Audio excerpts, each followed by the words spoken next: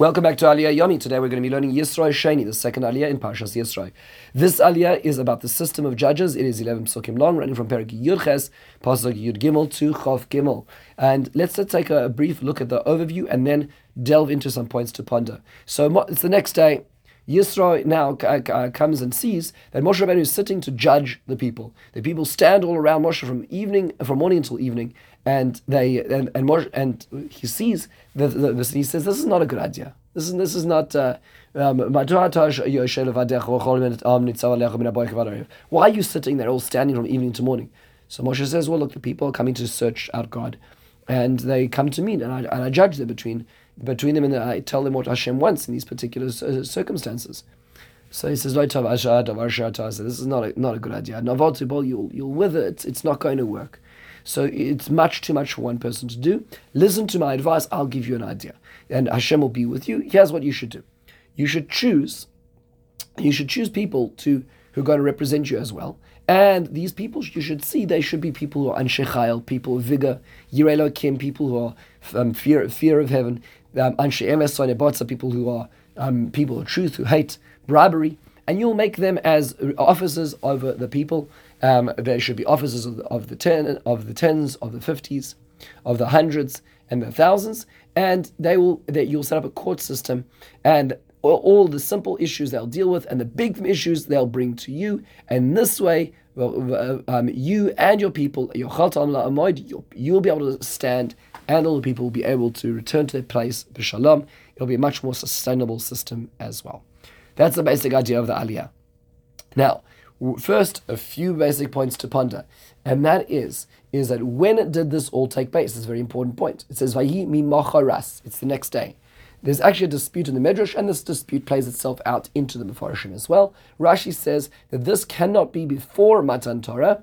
This has to be after Yom Kippur, when Moshe Rabbeinu came down with the second set of luchos, many months into the future, which means that this episode is not chronologically in its place. This actually occurs later on. After Cheta Egel, after Pashas Kisisa, all that's when it happens. Why? Says Rashi, for the very, very basic reason. If Moshe Rabbeinu is judging them, he has to be judging them based on the commands and the laws that were given. But if there were no laws which are given, it's very hard to judge them based on anything. So it must be later on as well. And that's why it's not chronologically in its place. So if so, the question then begs is, so why is it put here if it didn't really actually happen here? So I would like to suggest that perhaps it's the idea that there are different ways of arriving at truth. Yisro is one approach of arriving at truth. He was a person who sought out and thought about and found God through universal truth. That's the first half of the parasha. The second half of the parasha is when Hashem speaks to us and tells us the writ, tells us the law. The first half is the individual finding Hashem. The second one is the community, the nation finding Hashem. And perhaps it's important to have this Yisro idea all together here at the beginning of the parasha as the contrast, the foil, and when it comes down to the contrast with the rest of the parasha. It's worthwhile noting that the Tiferes Yisrael in the Mishnahs and Pirkei Avos is a very beautiful comment on the Mishnah about Rabbi Akiva, who talks about every person being created in the Tzelem Elokim, every human being. And he says that when it comes down to Jews and non-Jews, this is important for later aliyahs in this parasha as well, is that it is true that the Jews do have an instruction manual about what it is that God wants from them and what their mission is.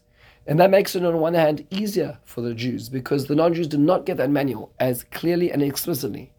Yet, at the same time, the Jews have a higher responsibility and culpability because they have that instruction manual, because they're going to be asked, why is it that you ignored it when we do ignore it?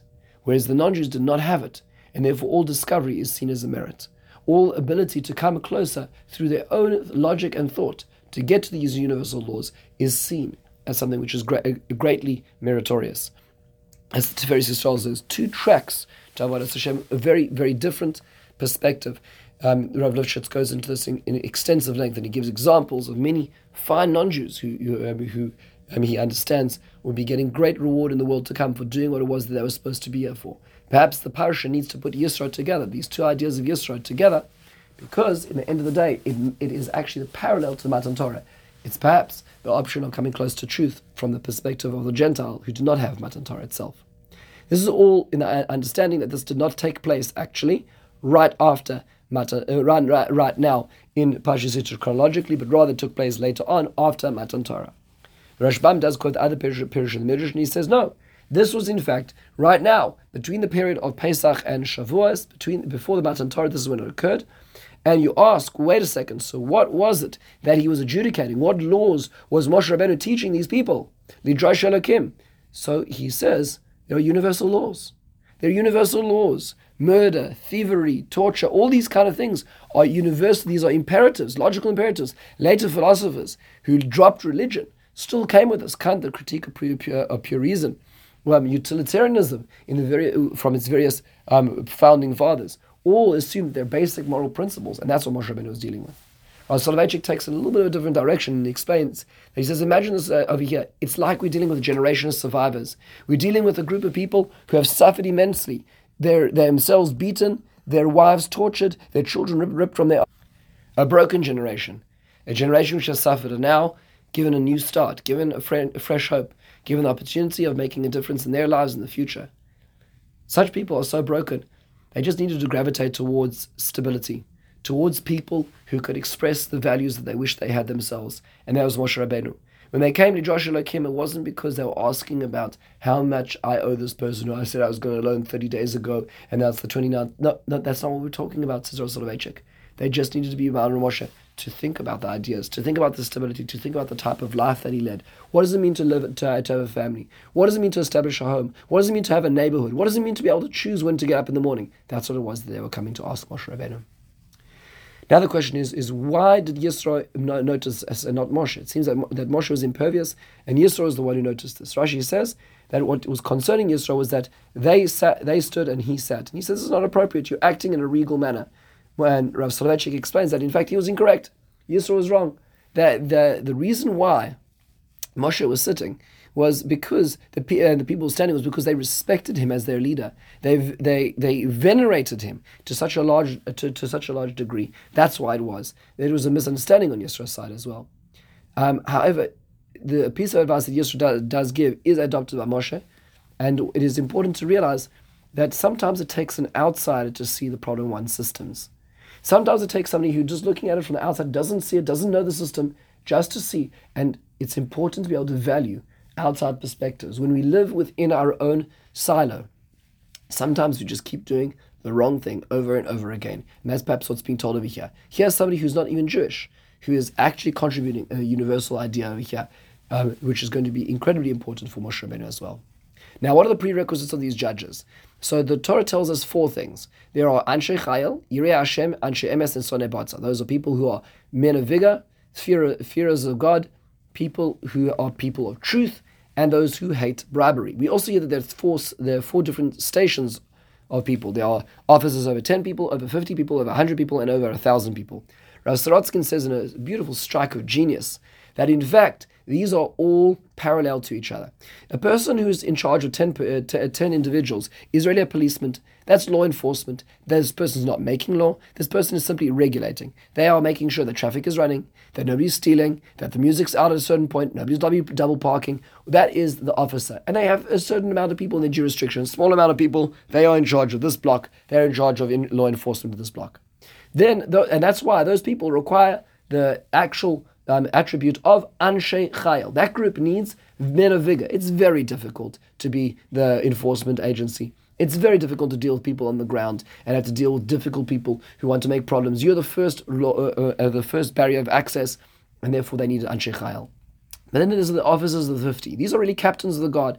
They were in charge of the policemen, ensuring that the policemen are not abusing their position and also not slacking off. That means to say they weren't in charge of the actual people on the ground. They were in charge of the enforcement agency itself. They needed to be Yirei Hashem. This is Gevurah, that's sometimes holding back. Then you had the officers over 100 people. These were actually the local judges. So these were not the people in the law enforcement agency. These were actually judging and applying the law in specific cases where there were disputes. These people required to be Anshe Emes, people of truth, to be able to understand and see the situation in the best light possible. And finally, there were the Sarei Alafim, those who are in charge of the thousands. This refers to really the greater Sanhedrin, the greater court, which would actually be the judicial branch, which was deciding what the law actually should be, not the application of the law, but what the law should be. Those people were required to be Sonei Batza, people who avoided bribes because they were actually creating. They could not have any bias in creating the law. So whereas Sorotskin's the beautiful perspective is that all four stations actually refer to four different types of jobs, and those different types of jobs require different characteristics, which is what Yisro was suggesting. With this, we conclude the second aliyah. In the meantime, have a wonderful and meaningful day.